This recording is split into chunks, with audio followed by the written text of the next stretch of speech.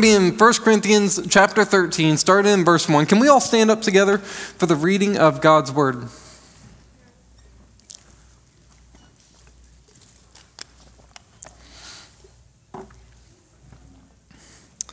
All right. 1 Corinthians 13, verse 1 says this: If I speak human or angelic tongues, but do not have love, I am a noisy gong or a clanging cymbal. If I have the gift of prophecy and understand all mysteries and all knowledge, and if I have all faith so that I can move mountains, but do not have love, I am nothing. And if I give away all my possessions, and if I give over my body in order to boast, but do not have love, I gain nothing. Let's pray. Lord, we thank you for this passage, and we thank you for the chance for us to gather together and dig into it. And here's what I pray, Lord. I pray as we try to figure out what you're having to say to us today, that we would focus our mind on what you're calling us to do with each other and with the world. Most importantly, concerning love.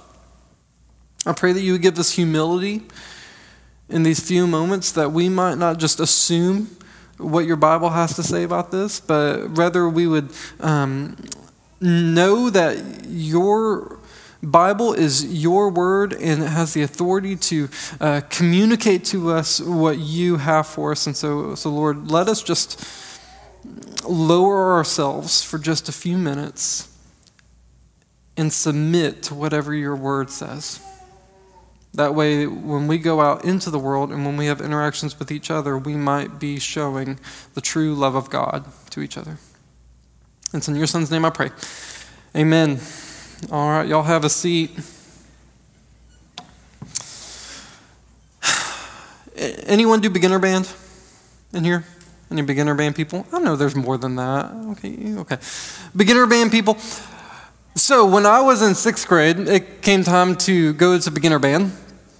And I met with the director, and we had to figure out, what instrument that I was going to be a part of. And we came in with the ones that we wanted to do, and then we talked to them, and they would make suggestions and so forth. I would come in wanting to do percussion. And if you don't know what percussion is, it's mainly like drums. At least that's what I thought. It was going to be mainly drums. But they tried to sway me off a different direction. They wanted me to play saxophone. Any saxophone players in the room? Hurt my lip. I didn't like it. And so I said no. They then tried to get me to play baritone. Any baritone players in the room? I'm so sorry, I'm going to offend you. I didn't want to be lame. And so I didn't want to play baritone. I wanted to play percussion because I would go to the football games and I would go to the pep rallies and I would see, the drum line, and I'm like, oh my gosh, that's so cool. And so I finally convinced them to let me play percussion, and I'm like, okay, now where's my sticks? I'm going to make a lot of noise. And what I learned is, yes, percussion does involve drums, but percussion also involves these things right here, the cymbals, which is much less cool than the drums. And here's what I learned about these cymbals. These symbols are every band director's nightmare. Here's why. Because in the same way the proverb says the tongue has the power of life and death, these symbols have the power of life and death when it comes to a piece that the band plays, right? So we've all been at a band concert or whatnot where they spend the past 5 minutes like building and crescendoing this beautiful music, and then as they're going up to the mountain and they're reaching the apex and the peak of it, all of a sudden you got this beautiful crash cymbal that just it's like the cherry on top of the sundae that they were making, if the cymbal player plays it in the right place, right? One beat early, one beat late, it ruins it. It goes from being this nice bow on top of the present to completely destroying everything that they had been building up to, right? It's 4th of July weekend. We hear our anthem a lot, the Star Spangled Banner, and we all know the Star Spangled Banner, right? It's like bum, bum, bum, bum, bum, bum, boom, right? It's beautiful. It adds to it. What if it didn't, though? What if someone messes that up? Here's an example of how that can derail that.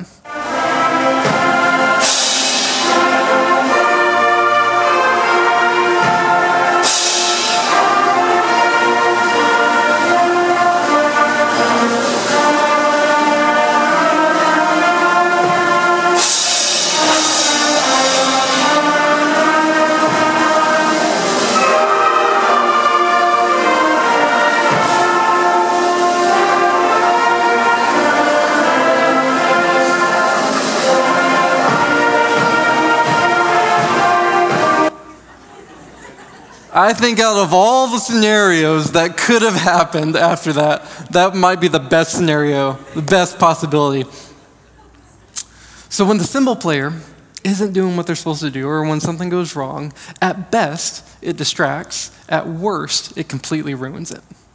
And Paul, in today's passage, says the same thing with us. That when it comes to this concept of love, if in everything you do, if love isn't supporting it and propelling it, then it's going to derail everything that you're working towards. Let's go ahead and hop back into the passage and let's see what he has to say about it. So starting in verse 1, it says this: "If I speak in human or angelic tongues, but do not have love, I am a noisy gong or a clanging cymbal." So if you don't know, history lesson, Paul is relating it back to the pagan worship of that day in Corinth. So there's pagan temples, and whenever they would worship these pagan deities, they would have clanging gongs and clanging cymbals go on in the background to lift up their praises to the deities. Right? And so what Paul is correlating here, that if you don't have love as the driving factor behind your speech and behind your worship of God, guess what it is? It's no better than the pagan worship over there. You might as well just go over there. Right? He keeps going. He says this: "If I have the gift of prophecy and I have understand all mysteries and all knowledge, and if I have all faith so I can move mountains, but do not have love, I am nothing." And so you can have all the knowledge in the world of God, you can have all the understanding in the world of God, you can have all the faith in the world to do many mighty things, but if that faith doesn't have love, you are nothing. He keeps going. "If I give away all my possessions, if I give over my body," which is referring to like martyrdom, like if he gives up his body to die for the faith, but he does not have love as the driving motivator, I gain nothing. And so what Paul has come to the conclusion here that in all of our worship and all of our faith and all of our works, if love isn't the thing that's propelling it, then we are doing nothing, we are nothing, and we're gaining nothing. And so for Paul, this is a crucial step and a crucial aspect of Christianity that we get right, and because our effectiveness relies on it.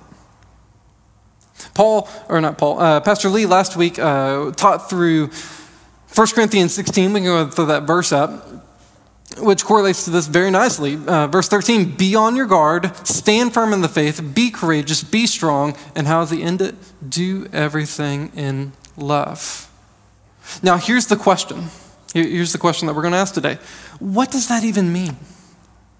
Do everything in love? What is love? I made sure not to tell Roxanne what the title of the sermon was because I thought she might play that song before I got up here. But the question is, like, what does that mean? Paul calls us to do everything in love. What does that even mean? If you were to go ask the culture that today, you would get a variety of answers, and we're going to talk about some of those answers and what the Bible has to say about that. But where I want to dig in and land before we get into that is that if you are a Christian, if you've placed your faith in Christ and have the Holy Spirit, we're not left to wonder what that means. Like we don't have to come up with our own imagination of what love is. We don't have to come up with our own philosophies on what love is. The Bible tells us exactly what love is in this passage today. And as Paul wrote to the Corinthians in chapter 16, when he says, "Do everything in love," they were able to stand with full confidence knowing that 3 chapters earlier in chapter 13, Paul explained exactly what he means by the word love. And so what I want to do today is I want to go through this passage because if love is such a crucial pillar of the Christian life, then I want to walk through this and figure out what does God define love as is. And if we, as we interact with each other and as we interact with the world, our hope is that in understanding what God's love is, that we might be able to show what God's love is. And so we're going to walk through these next few verses, and I want to break them down into 3 categories on how God defines love and what he's calling us to do. Make sense? Cool? All right. 1 Corinthians, picking back up in verse 4 is where we're going to be. Love is patient. Love is kind. How many of you had this at your wedding? Yeah. Hear this one a lot at weddings. Love is patient. Love is kind. Love does not envy, is not boastful, is not arrogant, is not rude, is not self-seeking, is not irritable, and does not keep a record of wrongs. Now this spans a pretty wide range starting out, right? There's a lot of stuff here. But what I think, if we were to break it down into a simple category, what I think it's breaking it down into is how you view and talk and treat other people. I think that's what he's breaking it down into, particularly in times of disagreement. Because if everyone's happy, if everyone's getting along, you usually don't have to remind people to be patient and kind, right? Like if everyone's doing fine in the house, you usually don't have to tell people to stop being rude and irritable to each other. It's like, unless there's like a fight going on, you usually don't have to remind people to not bring up the past. Like, are you nudging your spouse yet? Okay. Paul is talking about here, like these things are broken down into a category of how we view other people, how we treat other people, and how we talk to other people, particularly in times of conflict. And that's tough because whenever we get into times of conflict, that's when our love really gets stress tested. Yeah, it's easy to love people when everything's going great, but when things get stress tested, that's when the love really starts to bend and we start to see if it's actually there. But what I think the conclusion comes to be able to achieve this is to come to the conclusion that love is not about you, that love is about others. And that's our first point today on what is love. Love is not about you, love is about others. And just think about it, if we can wrap our mind around that concept that whenever we're trying to love people, that it's just not about us anymore, it's all about the person in front of us, then all of these things that Paul just mentioned kind of just start to fall in line on their own. Like, let's go back to the passage. So if you look at it, love is patient, love is kind. If your mindset is, how can I love the other person? I don't have to worry about being patient and kind because now my thought process is, how can I be empathetic? And how can I see their side of it rather than how can I get my wrongs righted? So like you no longer have to worry about being envious of what the other person has because now you're happy for them and what they have. Like you no longer have to worry about being boastful and arrogant, which leads to irritability and rudeness because now your mindset isn't, I've got everything figured out and y'all just need to get it together. The mindset is, let me help you and let me help you understand and let me just understand that I may not know everything now. Like when you have this mindset, you don't have to keep a journal of everyone who has ever wronged you in the past because the mindset isn't, how have I been victimized my whole life, but the mindset is, through the love of God that he has shown me, how can I now show that forgiveness and love and grace to others? The mindset changes completely, and then all these things fall into place. And I promise you, if our marriages were able to understand this concept, we would have the strongest marriages in the world, where we have two people come together and say, hey, I commit to you, and I promise you this, that I'm going to look out for your best interest, not my own. And that sounds really scary until the other person on the other side says, hey, I commit to you, and I'm going to look out for your best interest over my own. And that creates an airtight marriage because here's what happens. At the same time, you are constantly not thinking of yourself and pouring yourself into the other person, while at the exact same time, you're being constantly poured into. You're living both fully satisfied and all your needs met, while at the same time never thinking about yourself. But that only works when both people are working together at that, right? When our marriages come together and all of a sudden our disagreements don't have to turn into screaming matches anymore because we're trying to work to a solution, not be right. All of a sudden we don't have to bring up every time they screwed up in the past because we're not worried about the past, we're worried on the future and moving forward in the future. When logistical issues like kid schedules and cleaning the house and financial decisions come up, you're not digging in thinking, how do I be right? You're working with them to think about what's best for our family. Here's a minuscule practical example for you. This week, Randy started a new job, and that kind of shifted our schedules around a little bit, and it shifted around our babysitting schedule. And one of the babysitters was coming to our house to watch the kids. Now, I know y'all think that I'm perfect, but my house is not clean 24/7. So here's what happened.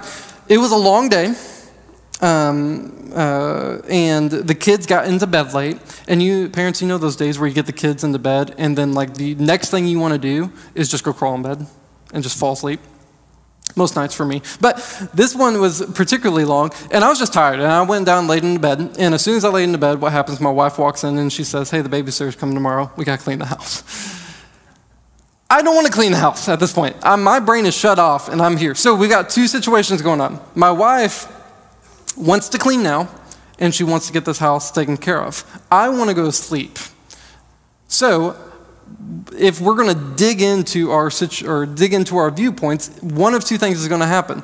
I'm going to have to disrupt my tiredness and get up and do something, or my wife is going to have to clean up the whole house by herself. I'm happy to say my wife did not clean up the whole house by herself. We came to a creative solution. What did we do?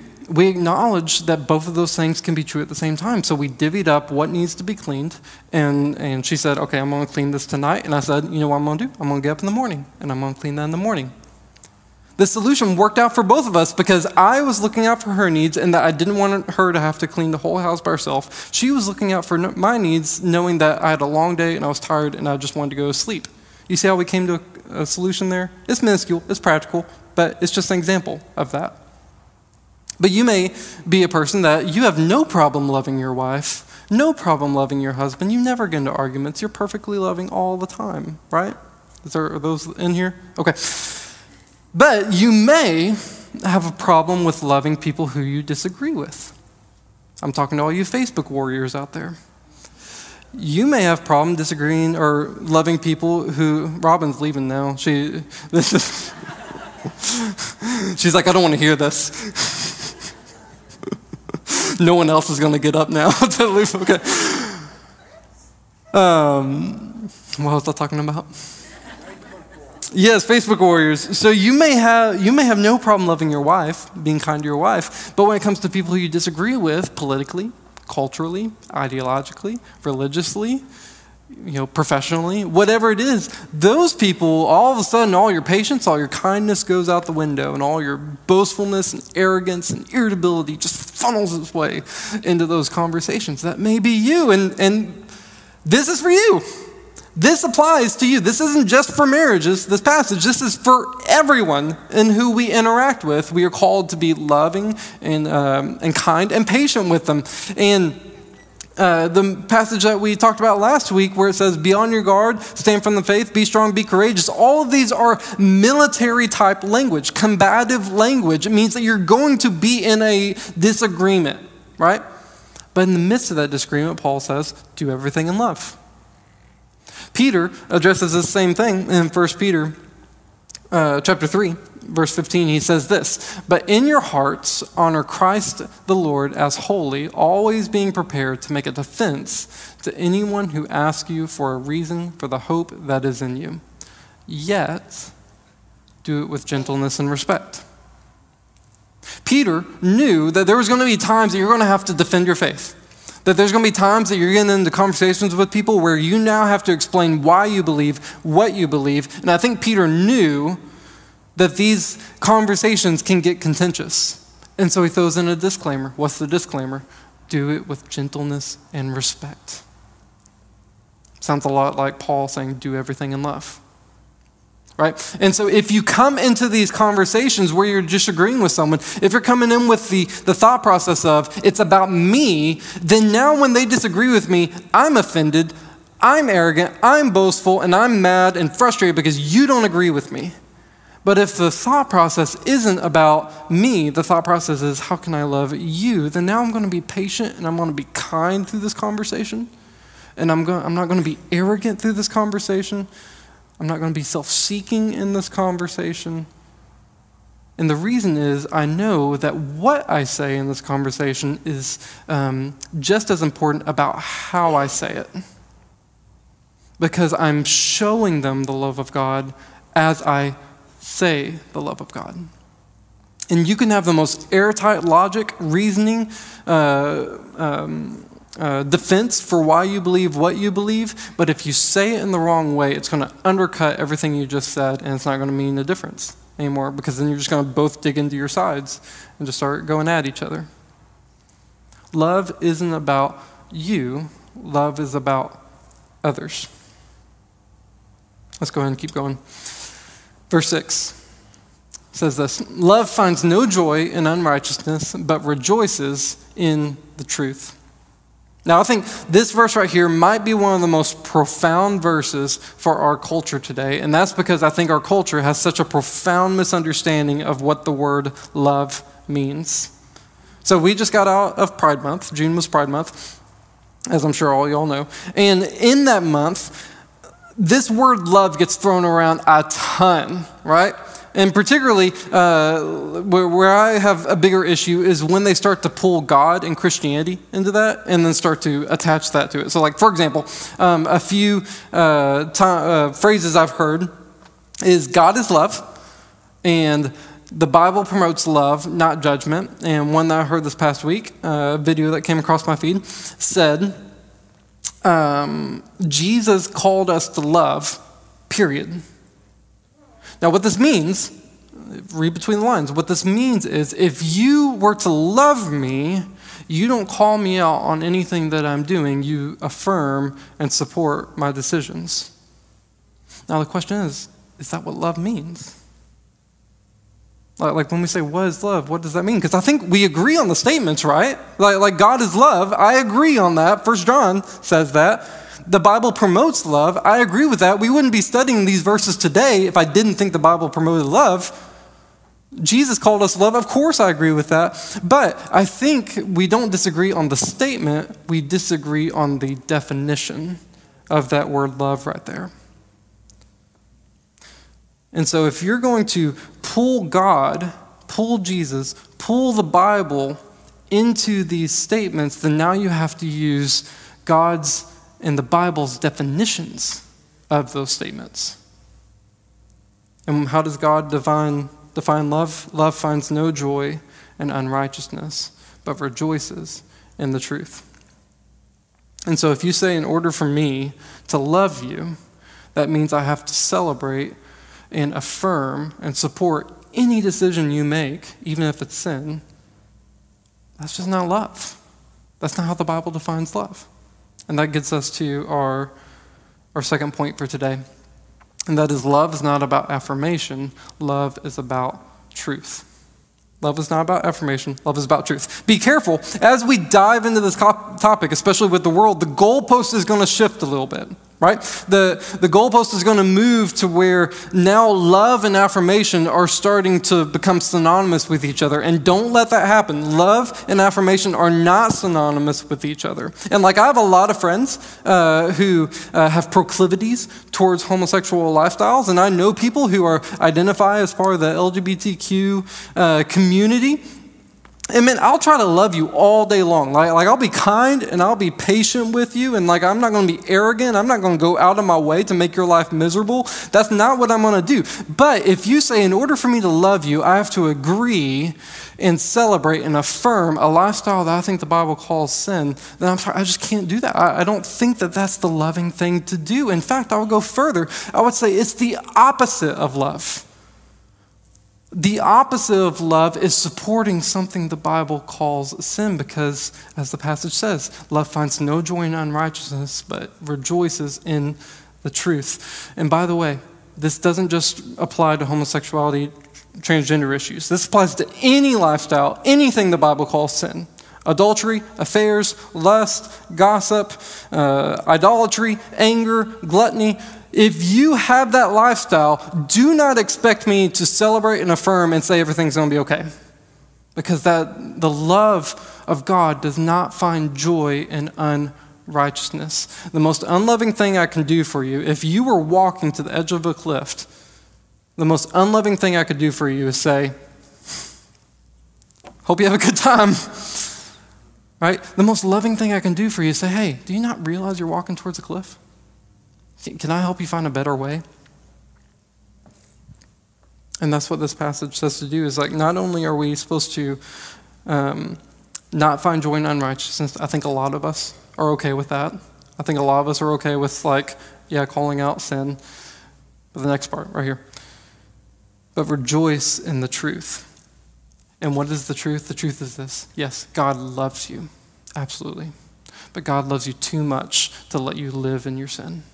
And God loves you enough that he's calling you out of your sin and out of your shame and out of your guilt into a life with him that is full of joy beyond whatever sin this world could ever offer you. Those things balance in hand. Find no joy in unrighteousness, but rejoices in the truth. We see Jesus. He actually does this. Again, if you're going to pull Jesus into this and say, Jesus called us to love, period, perfect. I'm fine with that. Let's look at how Jesus handled love. Here we go. So in the Gospels, there was a story where the rich young ruler came up to Jesus. And y'all probably all know the story. This young man came up to him and said to Jesus, how do I find eternal life? And this young man proceeded to talk about all the good things that he had done, all the, grew up, following all the commands, all this good stuff. And then let's see how Jesus responds to this. So this is Mark chapter 10, verse 21. Looking at him, Jesus loved him, that's important, and said to him, you lack one thing. Go sell all you have, give to the poor, and you will have treasure in heaven. Then come, follow me. If Jesus was to respond to this man as the world defines love, then Jesus would have affirmed him. Jesus would have celebrated him. Jesus would have said to this guy, it's like, hey man, you do you go live your truth, and I'm confident, man, it's going to work out for you. We're going to be best buds. That's not what Jesus said. Jesus, in his love for him, that's the important part. Jesus loved him, and because he loved him, he told him the truth. And the truth is this, hey man, that's not how you're going to get to heaven. Here's what you got to do to get to heaven. Give up all this junk that you're clinging to, and then come follow me. Jesus did not rejoice in his unrighteousness, but rejoiced and shared with him truth. I've been aiming a little bit at the world. Let's turn it back on ourselves for a second. In the same way that love is not about affirmation, love is about truth, we need to apply that to our friendships as well. Meaning, I think there's some people in this room, I think there's a part in all of us that wants this, that we seek out friends who are going to agree with us rather than friends who are going to hold us accountable. We seek out friends who are going to affirm all of our decisions. And we don't, if any friend starts to cross us and say something to us and contradict us in any way, all of a sudden we start to write that friend out because they're not supporting me, right? They're not affirming me. But the proverb says this, it says, faithful are the wounds of a friend, and profuse are the kisses of an enemy. And so the Bible wants us to find friends who are willing to wound us, who are willing to look at us and not politely smile and agree with us, but look at us and say, hey, I think you're doing some dumb stuff right now. I think you're going away from God right now. I could talk about that a lot longer, but we don't have time. Love is not about affirmation. Love is about truth. Now, before we move on, I think if I was to divide the room in two, I would say we have a lot of people who are like, I'm really good with point one. I can do that. I can be patient. I can be kind. And then we have the other group of other people in the room that say, I'm really good at point two. I'm really good at giving hard truths. And I think there's going to be a tendency to say, okay, I'm going to be a group one person, and I'm going to leave the number two to the other people. And then there's other people, it's like, I'm going to be the hard truth person. I'm going to leave the love and kindness to the other people. It's not a buffet. You don't get to pick and choose what you want. If you order a burger from this and it comes with onions, you got to eat the onions, okay? It's all together on this. I just want to make sure I'm not giving anyone any sort of permission to go be Facebook warriors and just go rip people apart. It's got to be in love, with kindness, with patience, without boastfulness or arrogance, not self-seeking, but looking out for the other person. Make sense? All right, let's keep going. Last point. So let's recap our points. We got love is not about you, love is about others. Love is not about affirmation, love is about truth. And lastly, real quickly, love is not a short-term goal, love is love is an eternal reality. Let me paint a scenario for you. As we're talking, someone's probably coming up in your mind about who you don't like, right? All right, we're at a safe place. There's probably someone that's coming up in your mind of like, that's hard to love. And if they call you on the phone, you kind of like sigh a little bit. And your mindset might be, how do I get through this phone call loving them? Or you can't stand your boss. And you're like, how do I get through this 8-hour workday to love my boss? That is not the love that we're talking about here. Love is not a short-term goal. Love is a long-term, eternal reality. Let's dive into verse 7. Love bears all things. It believes all things. It hopes all things. It endures all things. Love never ends. So if you are going to live out the love of God, you have to remove this mindset of, I'm going to love you while I'm talking to you and then forget about you when I'm not. I'm going to love you as long as I have to be in the midst of you, and then I'm not going to worry about you when I'm not. Because that's not love. That's just kind of like shielding like internal feelings. Like that's just shielding like frustration, and that's shielding discontentment and the fact that you don't like the person. But that's not how it is. Like our goal is to love them through all things, not just in that one conversation. If I was to point to one actual example of this that we can even think of, then it is the love of God. The love of God is the only love that we know that is eternal, that never ends. It has no beginning, it has no end. And let me just clarify this for you, just in case you didn't know. God demonstrated his love for us in that he sent his only son to die on a cross for us, the death that we deserved, that for anyone who believes in him, they might have eternal life. That right there, the gospel that I just talked about, he planned that and orchestrated that before you and I were even born. Before you and I did anything good or bad, he planned and orchestrated that. And before any of us came to Christ, he did that. And let me just clue you in on another reality. Every day when you sin, even if you know Christ, every day when you sin, he's still loving you through all of that. It's bearing all things. It's enduring all things. It never ends. If you are in Christ, we're going to be standing together 100 million years from now with the same love of God that we have today. It never ends. How do we communicate that to other people? Stop trying to get through a 5-minute phone call. Stop trying to get through an 8-hour workday, tolerating someone until you don't have to be around them anymore. That's a short-term goal. And love is not a short-term goal. Love is a long-term reality. So your mindset doesn't need to be, how do I get through this conversation? Your mindset needs to be, how is it that I can leave this conversation and this person knows that there is a God who loves them and has loved them and will love them? That's where we need to be at. Let me pray that we do. Lord, I thank you for this day, and I thank you, God, that your word reveals to us your perfect truth.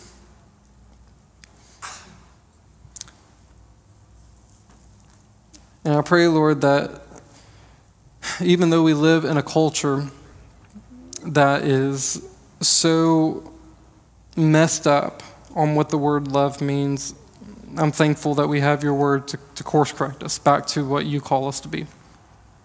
And so, Lord, I pray that we'd stand firm in the faith, but we do it in love.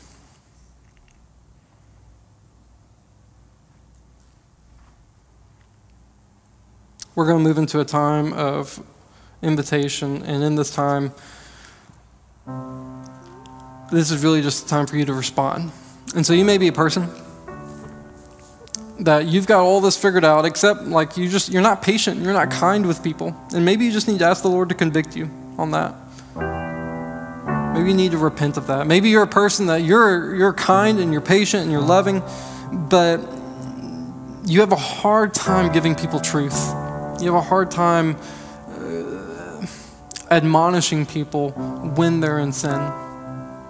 And maybe you just need to ask God to give you courage in that and to repent of where you've affirmed people in their sin.